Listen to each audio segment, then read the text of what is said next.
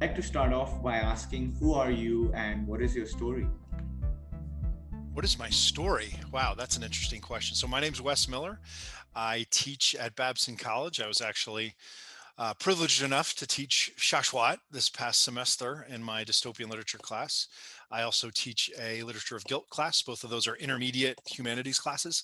And then I also teach first year writing classes. I'm also a fiction writer, and so one of the many benefits to being a professor is the 4 months of summer, which that job allows me to kind of work on my other job. So I've kind of in the last couple of weeks started in on what I consider kind of my work. Um, and it's taken me a long time to get to this point professionally, but it's kind of where I don't want to say it's where I'm supposed to be because I'm not sure I believe in that concept, but it's certainly where I like to be. Interesting. So, Professor, I'm curious to know what do you actually write about? I know you've spoken about fiction writing and how you write a lot, but I've never actually seen your writing or I'm not sure what you write about. So, I'm curious to know about it. Yeah, no, it's interesting, Shashwat, especially with our background and our interactions. I don't write dystopian stuff. Hmm. I write. That said, I write, and it won't surprise you to learn that this from both the class and our conversations that we've had. I write generally pretty dark stuff, and it's generally I mean, it kind of fits within this subgenre of family drama or family saga, but there are frequently family sagas or family dramas that deal in large part with issues of guilt. So I've found that kind of what fascinates me in terms of what I write about and what I'm interested in are familial relationships. How guilt operates, both, because I do think it has value, right? I think guilt helps us grieve. Guilt helps us become better people in some ways. Guilt has benefits, but it can also be a huge handicap. It can paralyze us. It can make us think negatively when that's not necessary. And so that kind of double-edged nature of it, I seem to keep coming back to. That's very interesting. I did not know about that. So, what is it about guilt that interested you to writing about it? In terms of also your story, I'm sure there must have been certain things that happened to you or certain emotions you felt that made you passionate about, or well, I'm assuming you're passionate about this, but if you are, then what makes you passionate about this whole genre of guilt and how it's a sort of double-edged sword? Yeah, that's an interesting question because I saw that, Joshua, we were talking before we started recording about kind of the questionnaire you provided. And when I think of what I'm passionate about, it's not about guilt and it's certainly not about dystopia. My answer to that question is a very different answer, which we can get to maybe in a couple minutes. Um, but why I'm drawn to writing about guilt, it just seems to me certainly I hope for most of us, for many of us, the prevalent emotion we feel in family is love and security and comfort and support. um, but I think even in the most healthy of families there's still guilt, and there's still guilt for how one treats one's children, guilt for how one treats one's parents, guilt for how one treats one's siblings. And it's almost impossible to escape. And I think I'm less interested in the concept as a concept of what guilt means, as kind of the repercussions of guilt, what guilt results in. How does it make us act? How does it make us feel?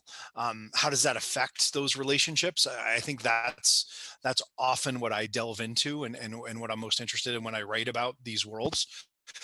Um, but in terms of the passion question, to me, you know what I think is important, and I think it came out a little bit in our class, but what I seem to be passionate about is justice, it's fairness. And so I think often dystopian, and we've talked about this, dystopian novels, movies, stories hyperbolize injustice, hyperbolize otherness, hyperbolize those who are mistreated, to the benefit of the few.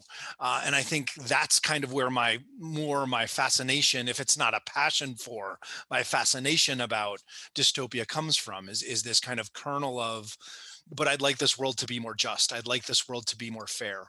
And I think I tried to, and we've talked about this before, non-podcast wise, but my first career was as an attorney, and I think my thinking there was, can I access justice there?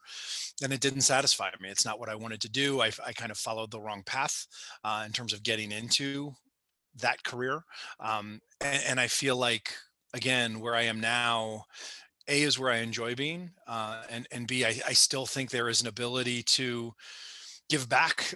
There's kind of this benefit of educating and interacting with younger students, which both energizes me and kind of gives me a purpose in a way.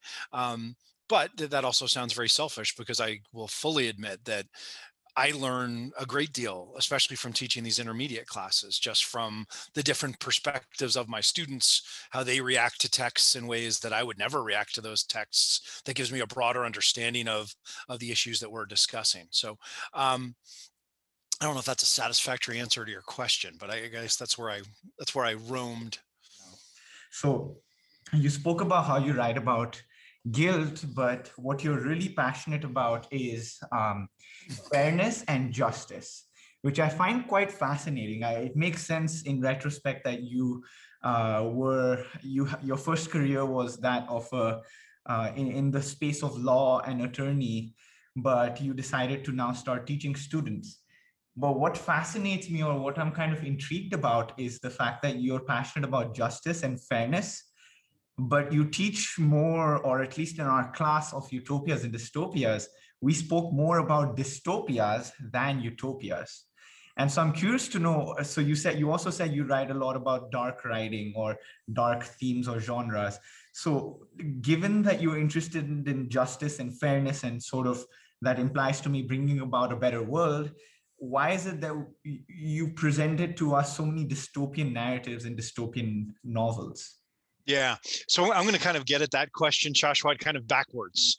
And that's kind of, first I'm going to talk about what I write about being dark, and then I'll try to get into this question of why talk about unfairness when you're interested in fairness and justice.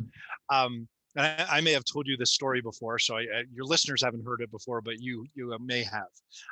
I was at a writers' conference, and a student in the audience asked a pretty distinguished writer, who I won't name, why don't good literary novels have happy endings? Why does everything have to be dark? Why do we have to explore the ugly part of human nature when we read fiction?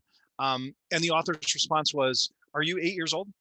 Do you want fairy tales? Like, is that, do you want to, because I can tell you a story that's happily ever after, but that's not reality. That's not what we're interested in. That's not what we find fascinating."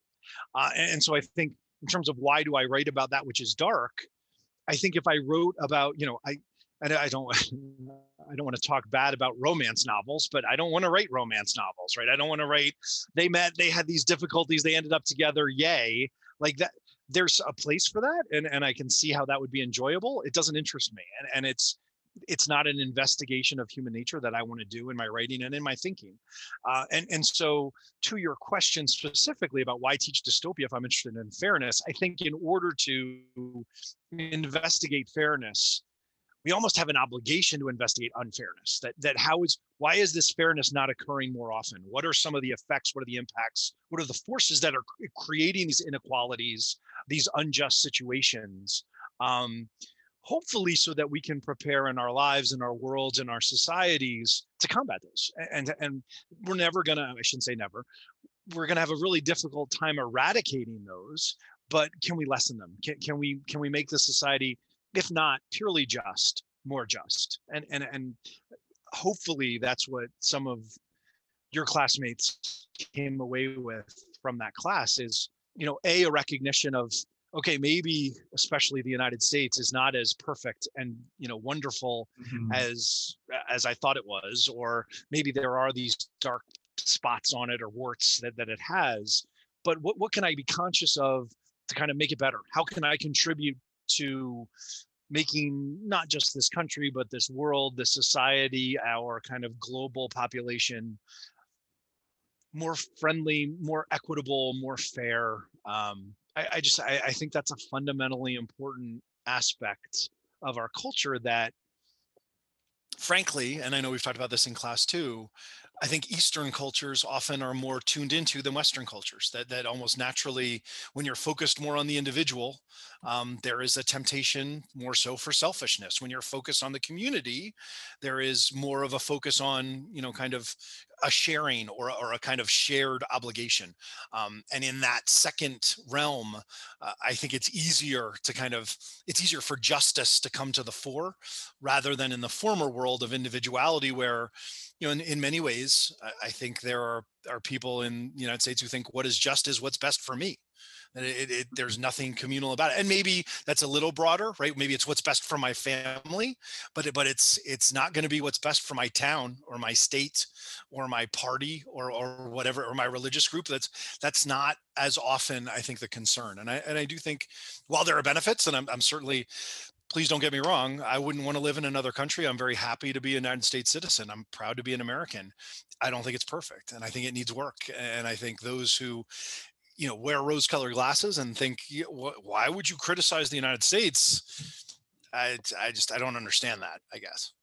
That's very interesting, Professor. So what I'm hearing is it's the reason why you teach dystopias, despite the fact that you're interested in justice and fairness and trying to bring about a better world, is because oftentimes, at least in the context of the United States, as I heard it, it's portrayed to be this sort of somewhat of a utopia, or of the greatest country in the world, of this perfect world. And oftentimes people may wear these glasses, or this illusion that, oh, everything's perfect, well, what's wrong? And this sort of individuality that it kind of fosters may bring about that sort of thinking of just being concerned with the self, and not realizing that the nature of reality is ultimately sort of dark in a way, or things are always dissipating, things are always getting destroyed, entropy is real, right? The universe is not a place that really cares about us, or cares about our wonderful stories that are romantic. And so somewhere you believe that showing the dark side of the human nature, or of the universe, is an important step to bringing about a better world. Because if we are kind of siloed into our own realm, without seeing the truth of what things are actually like, if we in our own privileged bubbles, we are like, oh yeah, everything is happy, everything is good, nothing needs to change, we live in a perfect world, then that actually leads to perhaps more of a dystopia, in a sense, where the people on top, or privileged people who can be in that sort of bubble, get to stay in that bubble, and the rest sort of suffer, as we saw in a lot of dystopian novels that we read and saw. Would that be a fair characterization? Yeah, and if I can just add to that, Joshua, like one of the things I think you're talking about, when you're in that bubble, that produces stasis, right? That you're not challenging yourself, you're not considering other points of view. To draw the analogy of politics, right? If you're a conservative thinker and you only listen to Fox News, you're not challenging your thinking. And similarly, if you're a liberal Democrat and you only watch CSNBC, you're not giving yourself the ability to understand what the other side is talking about. And so in order to kind of talk about, I would argue, any issue, that you need a kind of a more complete understanding of what are the different viewpoints and arguments and rationales coming at the issue. The other thing I just wanted to bring up, because I thought it was interesting you used this word, and this idea of destruction, right? That nature destroys, and then maybe this is where I've got my little dystopian hope part of me that is always there, because as soon as you said that, I was kind of thinking, yeah, but you can't destroy matter. Like, it's not destroyed; it's repurposed, right? It erodes and it decays, but then it comes back as something else. So there is this kind of continuity and circularity that is not actually a destruction, right? Is not a annihilation, but it is just kind of, again, kind of a repurposing, which that's a more comforting way, I guess, for me to think about it. Well, that's very interesting, Professor. So I'm reading this book now called Flow by Mihai Csikszentmihalyi. And in that book, in this chapter called Escaping Chaos, he talks about the power of dissipative structures. And what he essentially says is that everything is breaking down in reality. Everything is somewhat of a dissipative structure. But at the same time, the beauty in nature and reality is that everything is somewhat of a conservative or conservational structure as well. So if you think about us, you think about the animal kingdom, plants, everything, we are taking the sunlight, sun's energy, which is essentially waste matter that sun is giving out. It's a dissipative sort of thing. We are taking it, we're conserving it, and we're turning it into something else. We're creating more energy. So in some way, dissipative structures can be transformed into order. It can be transformed into something better, right? So waste does not actually need to be seen as waste, but this sort of transformation from waste or chaos to order or betterment, or from dystopia to utopia. And it's something that we discussed a lot in class as well, that yeah, we were thinking about dystopias and all these dystopian novels, but I remember you specifically saying that look out for the rays of hope that come within these dystopias. And I remember clearly seeing it in a lot of dystopias where there was something to look forward to, that hope was that thing that kept people going. And perhaps I think those dystopian narratives, when consumed by a user or a viewer, can inspire or evoke an emotion on one level that, okay, I would like to do something to make sure this doesn't happen. I don't want to fall into that trap, or I'd like to do something to change this, right? I think that inspiration can evoke from dystopias, even though sometimes it can be demotivating and, oh my God, what is happening? So this idea of dissipative structures, yet being able to find order and regeneration of life within this chaos, is something that I'm actually quite fascinated by. And in terms of Shashwat, learning from these texts, like just kind of to use two that we were used in class, I would hope that a young man, not you, but a young 20-year-old man reading Handmaid's Tale might rethink some of his views of women. That a young entrepreneur, man or woman, seeing the wife of the doctor act in blindness, that might affect their views of leadership and servant leadership. And what does it mean? What is the weight of leadership? What do I need to keep in mind to be an effective leader? That I do think there are lessons to be learned way beyond, right, the dystopian framework of the class. And whether those are explicitly learned or they're just kind of in subconscious and maybe, come to light 5 years later. I will say, from teaching, some of the most rewarding emails I've ever gotten are from students who are 4 years, 5 years, 10 years past graduation, and tell me things like, I still think about that Black Mirror episode, or I still think about that conversation we had in class about cannibalism, or whatever it is, that it had an impact and it affected them. That to me is one of the real rewards of the occupation. Yeah, I mean, as you said it, I've sort of got chills remembering those conversations about cannibalism and all these dystopian conversations we had. But I believe the reward that you spoke about, or the fact that students remembered it 10 years down the line, 5 years down the line, it's because I believe, or I've read, that emotions are the gateway to learning. And if we have sort of emotional experiences that kind of violate our expectations, then that is a true experience. Aldous Huxley once said, an experience that does not violate expectation is not an experience. And so this idea of emotions being the gateway to learning and kind of violating the expectations of students and giving them like this, whoa, I didn't see that coming, I think is such a great tool. And yeah, I would like to thank you for that, for doing that and throwing these interesting ideas and sort of almost, uncanny ideas that people don't think about, or it's like unpopular topics that, this is like ugly stuff. Why would we talk about this, right? Let's just talk about the good stuff, or let's talk about making more money. And no one thinks about the ugliness of society, or things that get really dark, and we tend to run away from it. So I'd like to thank you for presenting those ideas in a safe manner, and to be able to have that impact on students.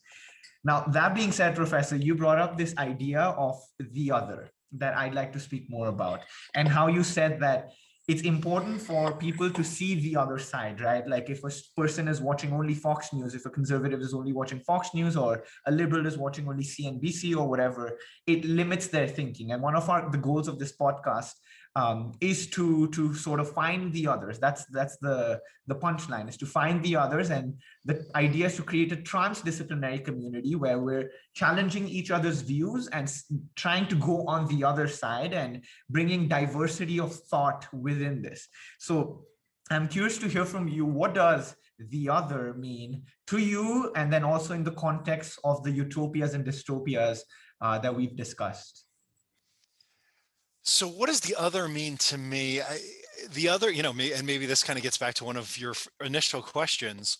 Maybe the other is kind of a constant guilt I feel that as you said, I live a fairly privileged existence. I'm at my family's cabin by a lake in Maine where I write for the summer. I make a decent living and I don't have to work 12 months a year, at least at income producing work. I hope at some point my writing produces income, but in some ways that is art that who knows if I'll ever earn a penny from that. I grew up in a very kind of upper middle class family and had everything I needed and a lot of the things I wanted. And so to me, the challenge of the other is often that which I don't see, that which I don't experience, as you said, from Children of Men, that which I don't think about, that which I take for granted. And I think striving to keep that in mind, having that affect decisions in the day to day, both small and large. I think that's the significance of the other to me and the importance of the other to me. I think, especially with what's going on in the States, in the last couple of years in terms of racial injustice and kind of that coming to Jesus moment of forcing white America in many ways to appreciate more than it has in the past what it is like to be non-white in America, whether you're talking about trying to be a CEO of a company or getting pulled over in a traffic stop or whatever it is. Those rules are different. And much of, in my opinion, including myself, the white population doesn't think about that. And so that in some ways becomes an othering, a kind of sweeping under the rug, not having to think about or deal with. Which we should all do more of. And we talked about this in class a little bit too. The problem is, right, if you obsess on that, if that's all you think about, where's the productivity of your life going to be? Are you just going to sit in a hole and feel guilty about your privilege the whole time? Are you going to do anything? What's going to motivate you? It's very tough to be motivated by feeling depressed and guilty. So how do you bring energy? How do you provide change? How do you find satisfaction from the change you provide? One of the things I struggle with, Shashwat, as an instructor, as a teacher, is I do think I affect students' teaching, or I'm sorry, their learning. I think I affect the way some students think about certain issues. And the question for me is, do I do it enough? How much is what I do? Am I maximizing the impact I can have? Am I, on the one hand, being fair and inclusive in that I don't want a student coming to my class to think, oh man, if I don't like Donald Trump, then Miller's not going to like me. Or if I don't like Barack Obama, my Miller's not going to like me.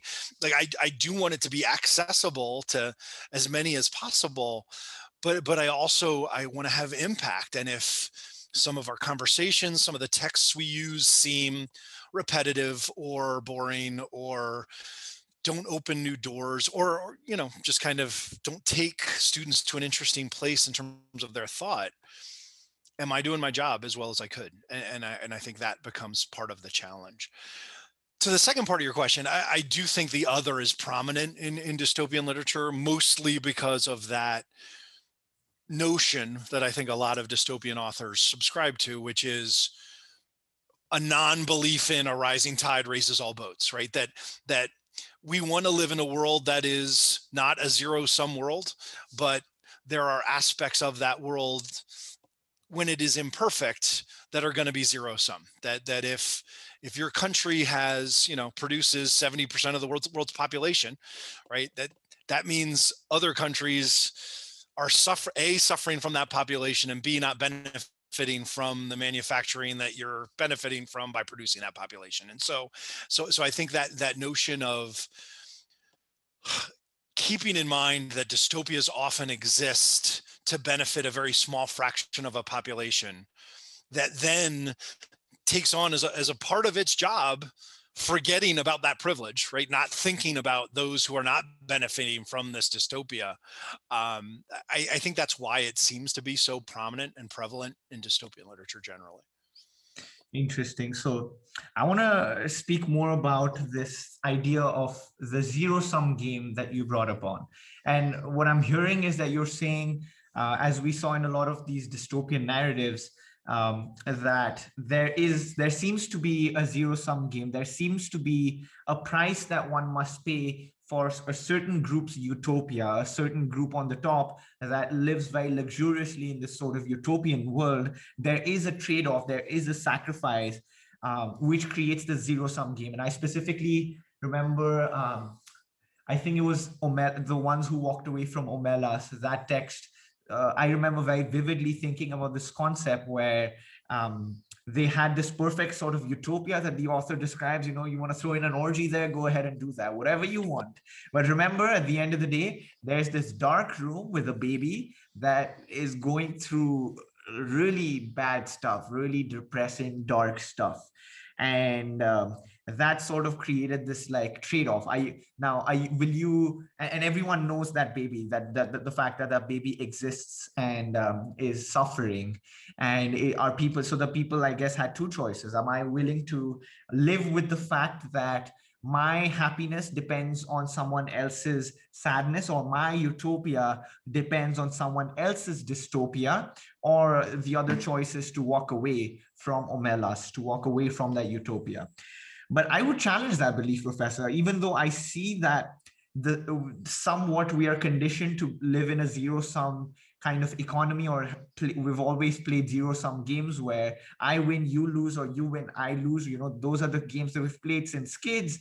I believe that we can actually create positive sum games. We can actually create a system, a utopia of some sort, where there are more positive sum games for everyone. And that being said, I know I sound like an idealist, but I realize that there is a trade-off to every action on a physical level. But that being said, I still believe that trade-off does not have to be like, let's say I'm the person who suffers, I'm the loser, I must bear the entire cost, and that you must win. I think we both can share somewhat of the cost, and we both can share somewhat of the benefits. And so in that sense, we can create this sort of positive sum games for everyone. I'm not sure what your take is on this, but I'd be curious to hear what you think on this whole idea of zero-sum games versus positive sum games. Yeah, no, I agree with much of what you said. And I think positive sum gains in many platforms and instances are noble and just and desirable goals. Like, I do think that's what we should be shooting for. It was funny because you were talking about it and I was like, no, I agree with that. And then you said for everyone. And that's when I was like, no, that's when you lost me. And then one of your classmates said this in class, and she said it better than I ever could. People don't want to give up their own privilege. So if you are starting a society, right, from tabula rasa, like it's blank slate, everybody's even, absolutely. Like, I think positive sum, you could definitely do it. The problem is you've got a society where you have the haves, and you've got to encourage the haves to give up some of their haveness in order to create this baseline so that everybody has equal opportunity and it's merit-based, and you can. I don't see those people giving it up, and some of them will. I'm not saying none of them will, but I just think financial and security and the way things have operated through time, those are powerful forces, and I don't know how you tell someone who is in the top 1%, for example, in the United States, you need to give up that status for the betterment of society, and for a majority of those people to say, okay, I'll do that. Like, I just don't know how that works. Yeah, I see what you're saying. You're completely right. So, I mean, what would be your solution to this? I mean, then does that mean we live in this kind of dystopian, like, oh, we're never going to get to a better world. These people on top are going to always keep the power on top, and we're never going to be able to sort of bring about a more just system or a more just world? Is that the narrative we should be living with then? No, I don't think so. And Shashwat, I do think there are two ways I can respond to that. One is that I do kind of admire the work that you and some of your peers are doing, kind of exploring these ideas, both in a kind of purely economic and job-based kind of platform, but also in a more kind of holistic, health-based system. And I do think, maybe there could be opportunities to kind of break off and kind of create these bubbles and these kind of test tubes and see how it works. And maybe that's the opportunity. And I would wish you well in that. And I would wish you the very best. I'm too old. Like, I would not take part in that. That said, what you were just saying, I guess I've gotten to this point, and maybe this is cynicism of, my goal is not to kind of change it so that it's this. My goal is to make it better. So if there are, to your point, to your examples, if we can promote more, not all, but more positive sum gains in our jobs, in our relationships, in our society, in the games we play, that's what I want to do. Like, I want to make those incremental steps. I want to make I'm not, the other example, we've talked about this in class too. I'm not going to solve world hunger. Like, it doesn't matter how many quarters I put in that UNICEF box. Like, I'm not going to fix it, but I can battle, I can put some quarters in, and that's going to provide some help. I can volunteer at my local food bank and kind of help my community deal with this issue of hunger, which, with very few exceptions, is present throughout the United States. And so I guess my focus is, and again, this may be because I'm 51 years old, right? My focus is less on change, radical change, and more on, let's improve what we've got. Let's make it better. Which may go to, and I know we had exchanged some emails about this concept of, the danger of being too idealistic when one is young and being too pessimistic when one is old.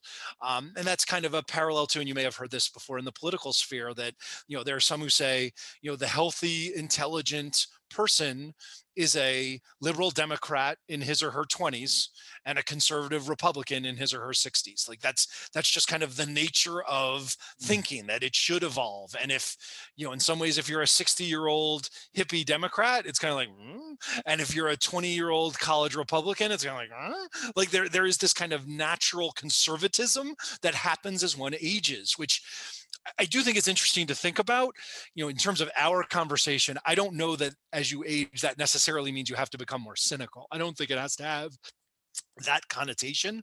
I do think there is this natural pull toward being more cautious, being more conservative, having more to lose, having children, having a family, having a mortgage, that there are obligations that those obligations saddle you with that kind of almost enforce more conservative thinking, which I don't know. I do think we can fight against that. And I think there's value to fighting against that. I also think there's value to having some conservative principles when you're in your 20s and having some liberal principles when you're in your 60s. I don't think there's anything wrong with that. And in fact, I think it's really valuable.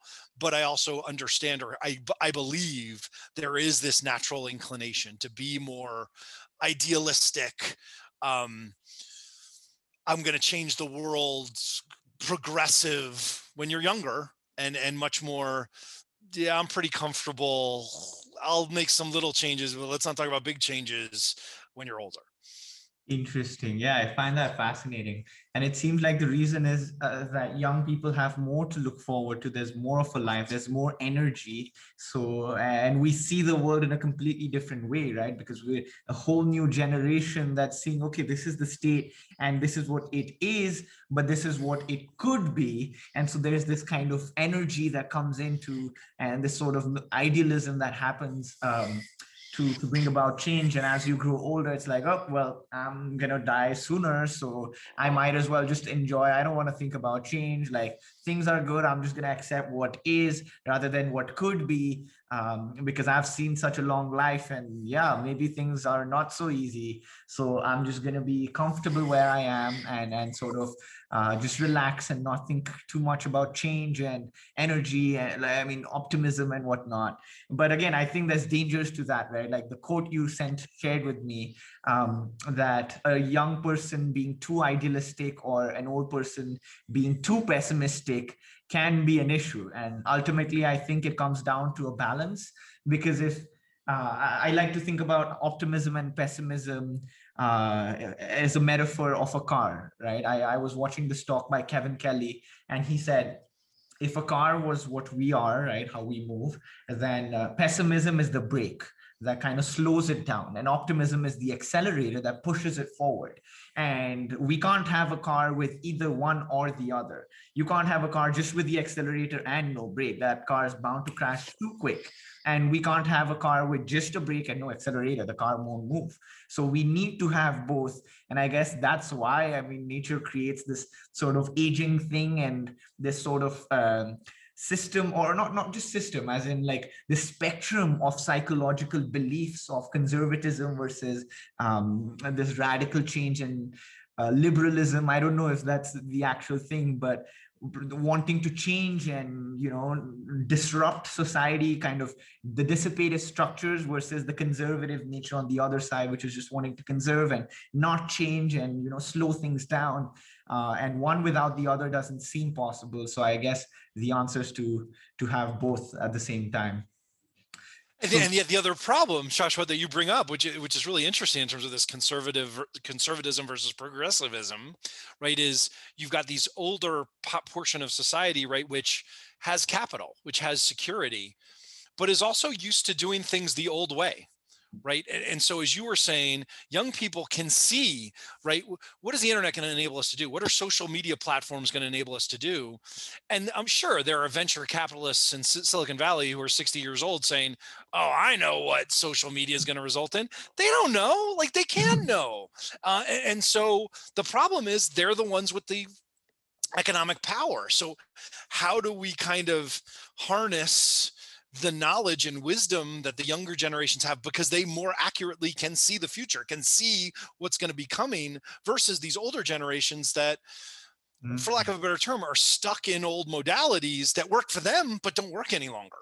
And so, or aren't going to work for much longer. And I don't know how you conquer that, because again, those older folks, they got the privilege. How are you going to give them? How are you going to get them to give up that privilege? How are you going to get them to give up that financial power, that, you know, executive power, that control of company vision? I know, and I'm sure you know much more about this than I do. I've certainly read entrepreneurs and innovators kind of saying that you kind of have to constantly disrupt, like that's how you do it, and that makes sense to me. But I have a hard time seeing, you know, 55-year-olds disrupting or disrupting productively. Like I almost feel like it's disruption plus. It's disruption plus a younger mindset, the ability to see what's going to happen in the future with fresh eyes, versus, you know, you were around in the 80s and you think this is the way to make money. Yeah, that was the way in the 80s. But have you thought about crypto? Like, have you thought about these options that are available now? Probably not. So. Yeah, that's very interesting, Professor. So I was about to say, actually, the solution to disrupting the forces of power on top, these older folks that don't want to give up their privilege and their power, is ultimately disruption and technological disruption, to sort of disrupt the fabric of society, the way, the norm, disrupting the status quo that was built. And I think it is already happening. I mean, even though, I mean, a simple example like COVID right now, it's not a technology that disrupted in a positive way, but it could. And I think it has disrupted regardless of age, gender, sex, same thing, age, gender, religion, you know, race, nothing matters. It's a virus that can infect anyone.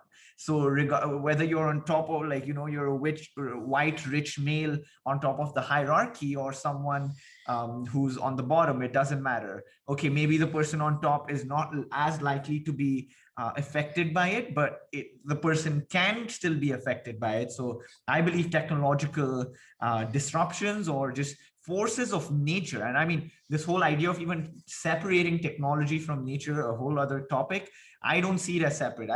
Kevin Kelly actually speaks about how technology is the seventh kingdom of nature. It's come from matter, right? So how do you say it's not nature, it's unnatural? I think it's the same thing as, and nature disrupts and tries to bring back that homeostasis. I also want to connect it to this idea you mentioned of younger folks kind of disrupting and giving this fresh set of eyes to the older folks and bringing it back to the idea of the other.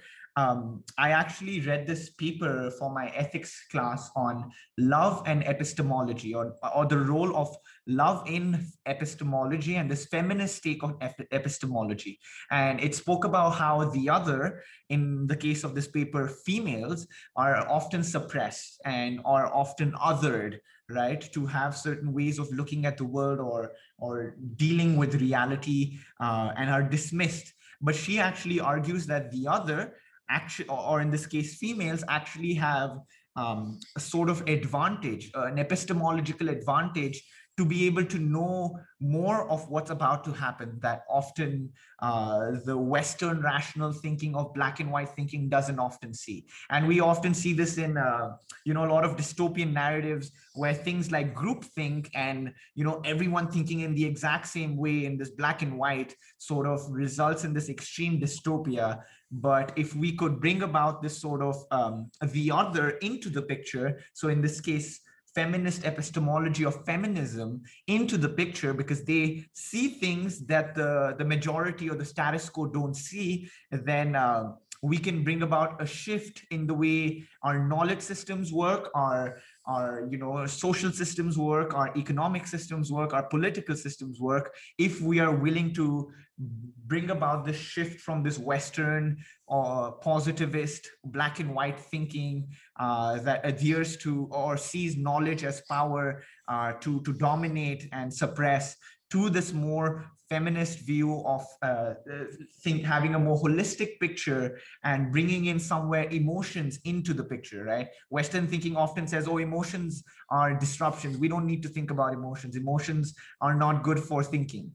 But that paper actually argues that no, emotions play a huge role in how we think, how we decide, what we do. And so rather than dismissing them, we need to have a more holistic view of our decision making and consider emotions and feelings in our day-to-day lives and within all the systems that we're having. So I believe that the other, in that's the other sort of perspective to the other, and how the other can actually bring about a sort of transformation and change within society. Let me throw another. I was trying to figure out how I was going to enter this into the conversation because I wanted to suggest it to you. And this seems like a nice segue. You were saying kind of the other to the other. And now I'm going to confuse it even more by saying to the other, which is, there's a book I read a couple months ago called The Power, which I don't know if you've heard of. It's by a woman named, I think her first name is Naomi. Her last name is Alderman. And the concept is, all of a sudden, young girls and young women start to have this power of electrical current, that they can shock someone, that they can kill someone through the power of their energy. And so in some ways it's a feminist dystopia. Like it's kind of looking at the world where the women are now in charge, right? Because they've got the power. But what it gets at, and what I found most fascinating about her treatment was, and I'm sure you've heard this before, right? This notion that if women were the leaders of the developed countries, there'd never be any war, right? Because women, as you said, they're different. But what Alderman is positing is, are they different because of their gender? Or are they different because they didn't have power? If they have power, does the power corrupt? Absolutely. And this whole kind of maternal femininity thing, that's not nearly as important. What's important is when you're on a date and someone, wants to have sex and someone doesn't, whoever is stronger, whoever has more power gets their way. And so what this book explores is, okay, when girls are on dates and the guy starts doing something she doesn't want, psst, like knock it off. They've got the power. So how does that affect relationships? How does that affect power structures? How does that, in this novel, how does that affect the way that women behave? Because I would argue by the end of the novel, there's very little maternal kind of caring, empathetic, stereotypical female behavior going on. It is much more, I got the power, and so I'm going to do what I want. Which is I found really interesting to think about outside the realm of gender and our stereotypes of gender. Yeah, that's actually very fascinating, Professor. Thank you for sharing that, because as you know, that you gave us an assignment for this class, what is your personal dystopia? And I was just throwing about random ideas of dystopias that could be, right? So in the class, we read this novel, The Handmaid's Tale, where it had this feminist view on society and how the female narrative to a dystopia, feminist dystopia, where males are completely dominating and whatnot. And I was wondering, what if it was the opposite? What if it was females in power and extreme power? If we, the pendulum, if you were to put it in the spectrum, is on one side of males right now, and males being in power. And obviously that's creating disruptions. That is one sort of dystopia. But what if it went complete opposite to the extreme flip side where females are in power? And I actually posed this question to a couple of feminist friends of mine, and they did not believe it. They're like, oh no, that's not possible. Females being in power would never result in all this dystopian destruction. There would be a utopia. And I had a hard time believing it, because I feel like, logically speaking, or maybe I'm thinking too rationally, but if the balance is disrupted either one side or the other, it doesn't matter what gender it is, right? Beyond the gender, if you were to think of it in a meta way of yin and yang, if we're too much towards the yang, that also brings about some sort of dystopia. And if we're too much towards the yin, that would also bring some sort of dystopia. And it's interesting you put that around it, because that's not an opinion or narrative that we've seen, at least so far in real life in society. It's been predominantly a male-dominated culture that we've been living in. So I'm curious to know a little bit more about this novel, and how what did the other look like, or the other to the other, where females were in extreme power? What did that sort of dystopia look like? So I don't want to give away too much of it, because especially with what you were thinking about with the project, I think you should read it, because I think you would find it. Let me take a step back. I don't think it's great literature. I don't think it's written as well as Handmaid's Tale. I don't think Alderman is Atwood, but she does do kind of what we talked about for the project. She kind of thinks about some of the repercussions. And so instead of kind of giving you a broader explanation, let me share with you one of the details that I think is emblematic, and I think you will also find very interesting. One of the points that's made is, as men become more suppressed, right, there become men's support groups, right, and defensive men groups, and they become very belligerent, and they're armed. And one point which kind of plays out in the novel, kind of doesn't, is, okay, if men are in power, if men are in charge, from a purely reproductive angle, you can't eliminate that many women. Like, each woman, right, produces one child every 9 months. That, you've got to have women in order to kind of continue the population. If women are in control, that man can father thousands of children. You need much fewer men. So you can kind of do away with 75% of the male population, and human population still going to be fine, which I was like, oh, that's interesting, right? If it becomes a world where women can kind of enforce their own power by being a hyper majority of the population and literally only using men for breeding purposes, you don't need as many handmaids as you did in Gilead, right? You might need 10 for a state, right? And just kind of keep harvesting their sperm, and you just keep impregnating different women, and society's fine, which I had never thought about in that way, but I was like, ooh, that's dark, and that's dastardly, and it's true. So that was just kind of one of the examples she used that I was like, oh, that's nice. Yeah, that's extremely fascinating. I mean, these kind of thoughts are not the everyday thoughts, right? These are things that have not happened. So it just really fascinates me to think about that. Potentially, there could be a future, thousands, I don't know how many years down the line, but a future where that could happen, where the tables could turn. And because we already are seeing, right, a lot of feminist movement, and that female leaders in countries are doing better. So what if that started to happen, where the tables started to turn? Okay, it's like, yeah, men are just, like shitholes, they're ruining the world, which, men are. But if that started to happen, homeostasis came closer to it, but then boom, we went on the complete opposite side, and like male populations got eradicated. I'm sure if there's some feminists watching this, they're still gonna question this, that, oh, that's not possible, that females can ever be so rude and so inconsiderate. And I would agree to them to one extent. I think females would have a little bit more of a nurturing approach and more considerate emotional response compared to men, where men are just like, oh, yep, I don't care, just do away with it. But that being said, the notion you brought about of anyone in power, regardless of gender, right? We're going towards this more sort of gender fluid society, right? Where females are doing jobs that men used to do. Typically, and the way females are starting to think, the roles that they're playing is shifting in society. And so what if it was to completely flip around? That is a wild thought. And yeah, thank you for sharing that. And I completely respect women who say no, that's not possible, and that's totally fine. But I'm just saying there's at least one woman who does think it's possible, and that's Naomi Alderman. So I do think that novel's kind of a really interesting turn and twist.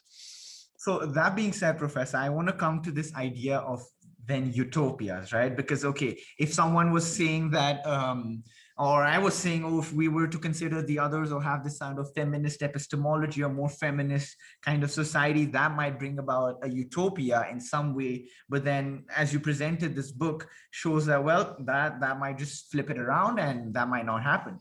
So in that sense, do you actually believe that we can ever be in a utopia, or that we have ever been in a utopia? Is utopia even possible? And also, if you could give some context to the literary context to where the word utopia comes from. So now you're putting me on the spot to remember my my utopia lecture. My memory, and correct me if I'm wrong, is that it came out of, I forget if it was Latin or Greek, for no place, that there was some notion of it not being able to be attained. One thing we talked about in class, Joshua, and I'm sure you remember, but let me kind of talk about it a little bit, is this notion of change, that the one constant in the world, in human evolution, in existence, is change. That as soon as things become static, they die or they end, or something bad happens when change stops happening. I would have a hard time saying that utopia has never existed, but I would also have a hard time saying it's existed for any extended period of time. There may have been utopian periods that were an instant where in a certain society where things were really perfect for, and maybe it was an hour, maybe it was a week, maybe it was some brief period of time. But just kind of like any, you before used the analogy of the car, right? To use it in another sense, that car is going to run perfectly for a little while, and then the fan belt's going to break, right? Or then the tire is going to lose air. Like there are forces which are, dependent on constant change, that are going to provide problems, obstacles, derail things. And so I guess my response would be, as candidly as I can, to say, I don't think it's possible for a sustainable utopia to exist. I think there are probably moments of this sustainable utopia to exist. I think there are probably moments of utopia that have existed in smaller settings. And maybe the smaller the setting, the longer it can exist. But I don't think, I just think the change and the erosion and all of those things they're operating again. And it gets to kind of one of the things we talked about the first week of class, that in some ways utopia is this conception of perfection, right? And so you can strive toward it and you can get close, and maybe for an instant you achieve it, but to kind of stay in that place, I think is problematic. That said, you've also raised this notion of e-utopia, right? Which is, I don't think, as I understand the definition, I don't think it is perfection, but I think it is this kind of self-sustainable, recognizing its own flaws, but better than any other system kind of arena, which I think is very interesting, thought-provoking, worthy of exploration. And my only concern on a large scale would be, again, and we already talked about this, how do I get those who are above that place to agree to lower their status to be a part of that place? Interesting. So in response to the very last thing that you I think that can be done if we didn't have the zero sum game mindset, right? If obviously, like if someone, regardless of where I am on the status, the scale, was to say that, okay, give up what you have, right? Like you lose and someone else wins, I'd say, hell no, I'm not doing that. That's not happening. I want to win, right? There's this whole notion that we're conditioned in society to win, right? To be positive, to grow, right? So obviously, I don't think our human mind would ever want us to lose and for someone else to win at our expense. But that being said, if we could create a positive sum game where, yeah, you're on top, wherever you are, doesn't matter. We're not saying you need to lose. We're not saying you need to give up what you have, but rather that you grow, but also the others grow. And I believe that can, again, that sounds quite idealistic. I believe that can happen by bringing about a shift more in our economic system. And I'm not an expert on economics, but one of the other students that we had in our class, Alex Canade, who's also been on this podcast, talks a lot about this economic change and how we can create a sort of economic system where we can create more win-win situations, where people on top don't need to give up their power, but rather, and it's not a completely flat system. It's not extreme equality, because equality in extremes can also turn dystopian. That was another story I was really fascinated with. Just side tangent to mention it. I was really interested in the idea of equality and, justice. And I used to often think about equality and justice as the same.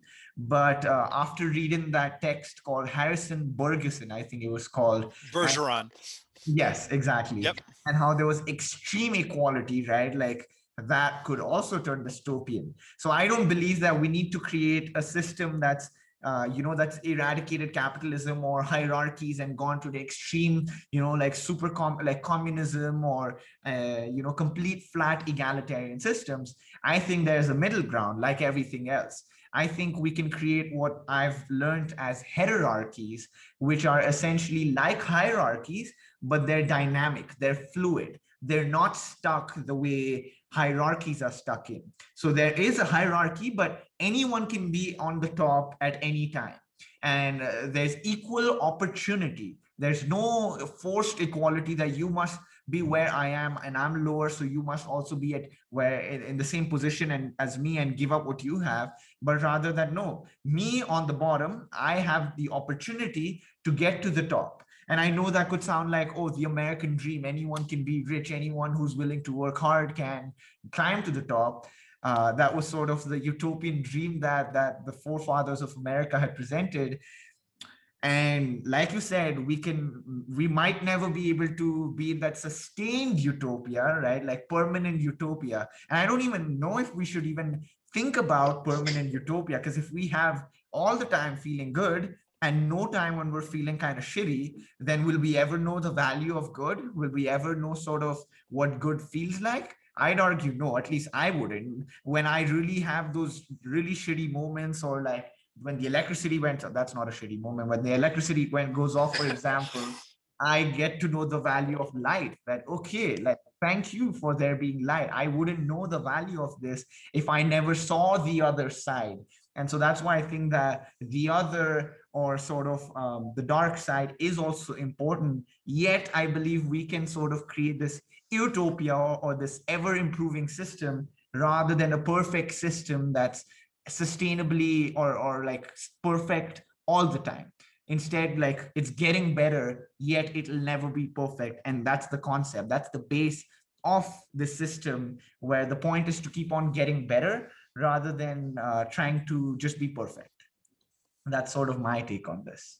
No, I like that. And I think there are some laissez-faire economists who would argue that's what we're doing. That if you look at poverty rates, if you look at, adjusted gross income for families in the United States, it's gradually gone up. The percentage of people who have cable access in their homes, that's never gone down. Like, that's constantly an uptrend. And so doesn't that indicate a certain level of financial security, which, I would argue is not really financial security, but at least kind of not living in a ditch and not having shelter and not having some of the finer things, which I can quibble with, but I can also see that argument.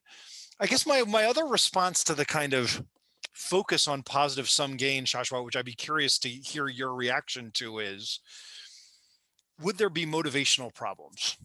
That I do think there's something to zero sum gains, to winning, that motivates people. And certainly, ideally, people would see the motivation as I'm helping us all, right? That it's communal motivation, that I'm improving all of our situations.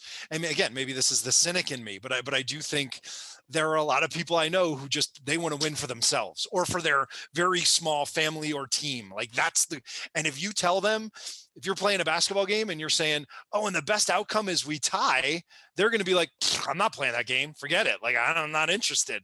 I want to win. That motivates me. And I do wonder if whether that is a part of human nature or if that's been socialized into us.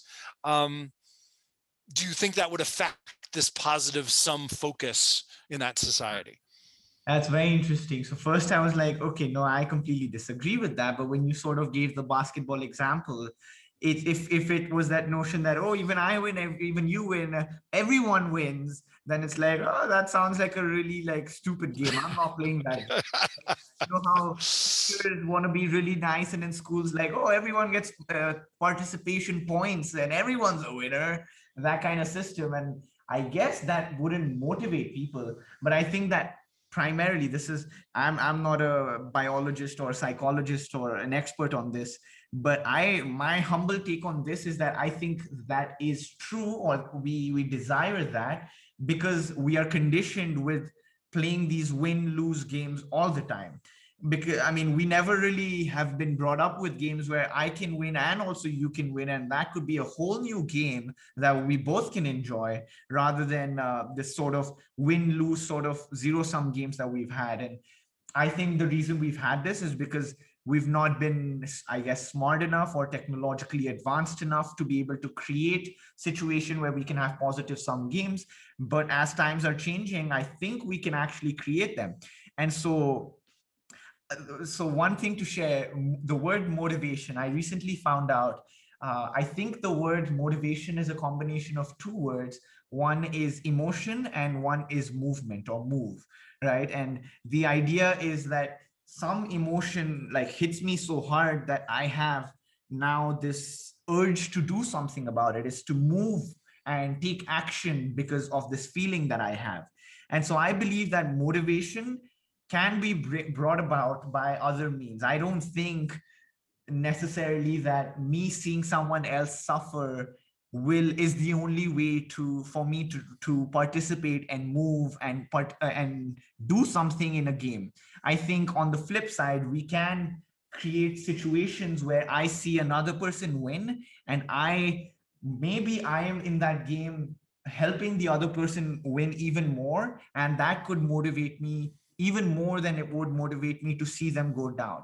And I think we've seen both, right? Like there's narratives where we've seen that people really enjoy killing others or like destroying other people, right? Like TV shows like Westworld or this really dark stuff where I guess you could say the human nature has this need to put others down. But also we've seen really positive things happening where people want to help other people. And I think nature has conditioned us in a way where oxytocin is released every time we help someone. And so I think that could be a source of motivation or some chemical reaction in our body where we do feel something that moves us, right? That motivates us to participate in certain games.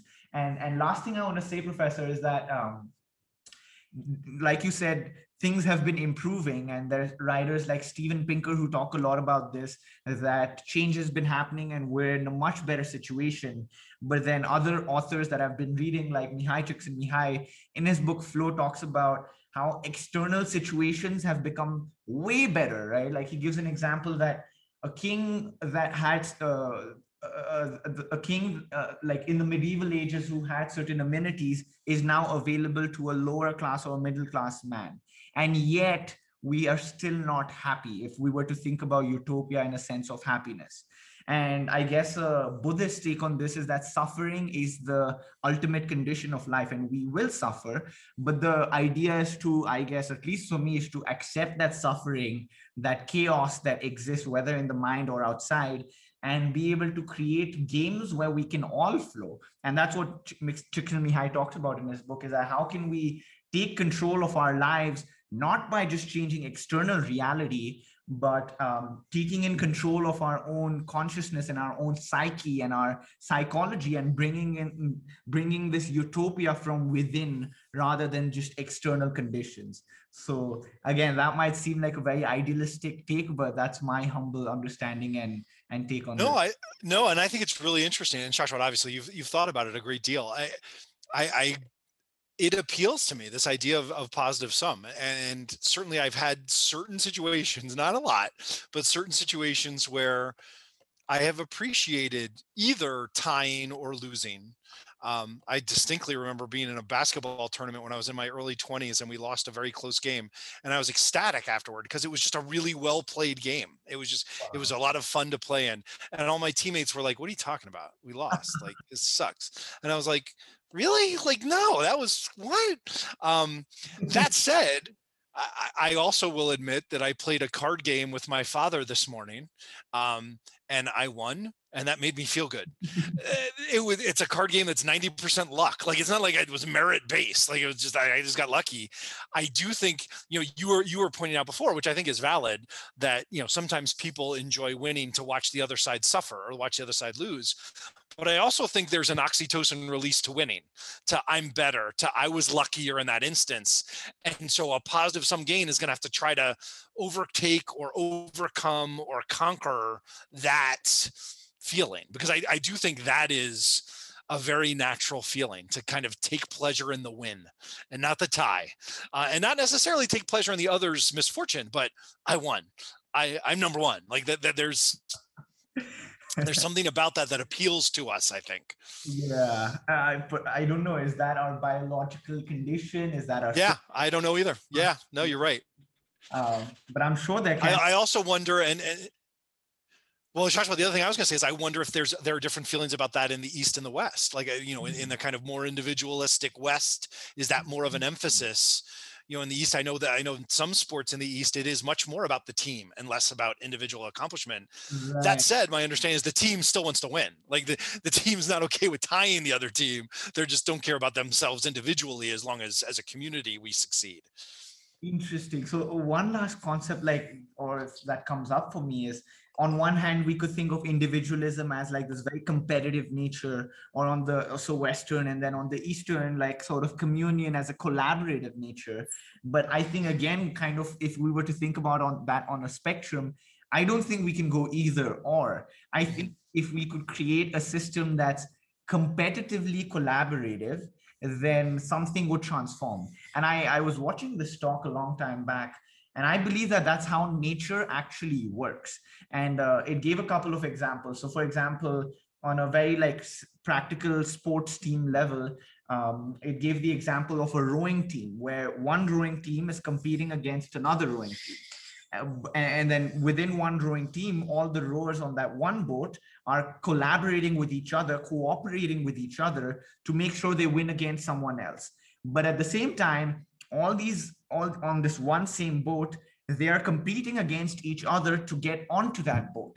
Because maybe there's 50 people who want to be on that boat, but only 10 can get in. So all these teammates, all these collaborators, all these cooperators have to cooperate, compete and cooperate with each other at the same time. And I can't remember the exact analogy it gave, but it said that that's how our cells also work. That's how our biology also work, where we need to kind of compete with other cells or other species within our biology, but also collaborate and kind of come into the same boat at the same time.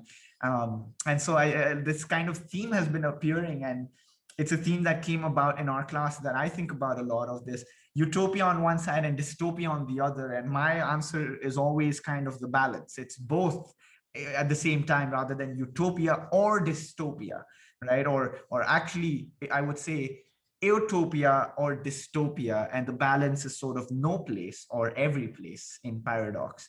So that brings me to my last question, Professor, that we like to ask all our guests, which is, what is your utopia? What would your utopia look like if you could design one, whether that's today, whether that's a day in the future, as idealistic or pessimistic as you'd like it to be? And what would you look like specifically in that utopia? Ooh, that added a little wrinkle. Because that's interesting. As you were asking it, I was kind of, and maybe this is the human condition. I was immediately going into the dichotomy of, am I thinking of a utopian society or am I thinking of utopia for me? Because utopia for me, which is not my answer, but utopia for me would be basically being in the place I am now, which is my favorite place to be, on a lake in Maine, with my family and friends and people I love, being able to be productive in what I do, being able to write, being able to teach when I want to teach. And, you know, just kind of maximizing my life, which is, again, as you said, kind of idealistic, whatever, but I get a lot of that already. So I can't really complain about my life individually. Societally, you know, kind of going back to one of your first questions, I think my utopia would have as a basis, as much as possible, these concepts of justice and meritocracy, that this kind of, maybe I should say empathetic meritocracy. I think one of the words that I hear bandied about a lot in American political thought in the last year or two is this concept of socialism, which I don't think many Americans are Marxist. Like I don't think many Americans want to kind of have a state-controlled economy. I think most of us believe in laissez-faire economics and believe in competition of the marketplace and all those concepts. But I think to believe in those to the exclusion of not providing a safety net, or you only eat what you kill, and we don't have any obligation to those who are less fortunate, whether that is because of mental disability or physical disability or background or wealth or whatever it is. I don't think that's socialism. I think that's kind of empathetic capitalism, and maybe that's kind of where my most ideal society would be, one in which people are still motivated to innovate and create and assist and make the world a better place, but are also conscious of their own privilege and set aside a portion of that to provide for those who don't have all of those benefits and privileges. And I have a really hard time defining that as, I get offended when I hear that type of thought being defined as socialism, because I think it's, I just think it's flat wrong. And the example I always bring up is, okay, so you don't like Social Security? Like, everybody loves Social Security. That's socialism. Like, okay, you don't like socialism as a broad overall economic policy. I'm with you. But to say that you don't like socialism in any form, unless you don't like Social Security, then you're lying to me, because that's socialism. And so, you know, this kind of denigration of the term, or this kind of capitalism without empathy, I think is very dangerous and frightening, and frankly, a world I don't really want to live in. Yeah. And so to kind of more completely answer your question, I guess I would say a just, meritocratic, empathetic, capitalist society. That's very interesting, Professor. I really, really like that. And I just like to add that I think we get stuck in these ideological words that, oh, I'm not socialist, right? Like, I'm capitalist. Well, what does that really mean? I mean, are you saying you're not social? I don't think that's possible. You do have friends, you do love people, you do have a wife, you do have kids. So what do you mean you're not social? I mean, yes, like, we create so that's why I think there's a problem with a lot of like concepts we create politically and ideologically and get stuck to them, that, oh, this is what I am and this is what I'm not. And we fail to recognize the other side that you brought about, that, okay, we need to see the other, what that really means, rather than being stuck to our own sort of silo and this is what I am and this is what I'm not. So I really like that idea of empathetic capitalism, because it has this sort of balance. It's taking into consideration both sides, because we are empathetic beings at the end of the day. We do make progress only when we cooperate, and we can only cooperate when we empathize, when we have some emotion, or we socialize with others. Individually, we can never do as much as we would have been able to do together. So this idea of to bringing about empathy within capitalism, I absolutely love it. So thank you for sharing that. No, Shashwat. And then the other thing I'd add, which just because you were talking about these kind of black, whites, and these things we identify, and we talked about this in class, I know. And part of the reason we do that is it's a complex world, right? And we're trying to make sense of it, right? And so it makes it easier when you categorize, even though sometimes that results in stereotyping that is harmful and damaging and all those types of things.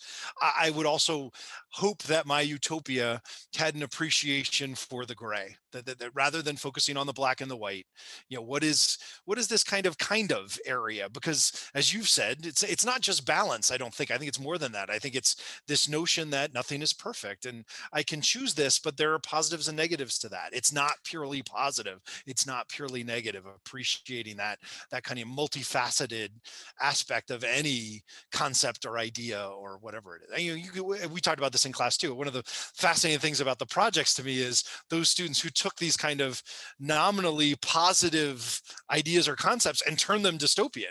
Like you can think the most positive thing you can think of, right? Love. You can make that dystopian, right? You can love someone too much. You can love in a damaging way. Like there are ways in which it can be perverted. And so that gray, I think is fundamentally important to our conversations, our dialogue, our societies in terms of understanding each other and making things better. Yeah, this has been an extremely fruitful conversation, and I love being in those gray spaces, or what I'd like to call liminal spaces of metamorphosis, where change happens, where we're on the edge. We're not just human beings that are static, but we're human becomings. We're on to something, and being on to something, I feel like, is being alive, and not being on to anything is sort of being dead. So thank you for this very refreshing conversation and for sharing all these wonderful thoughts and questions and ideas with me and with whoever may be listening. Shashwat, thank you for inviting me. It was great to see you. Great to talk with you. Yes, thank you so much, Professor.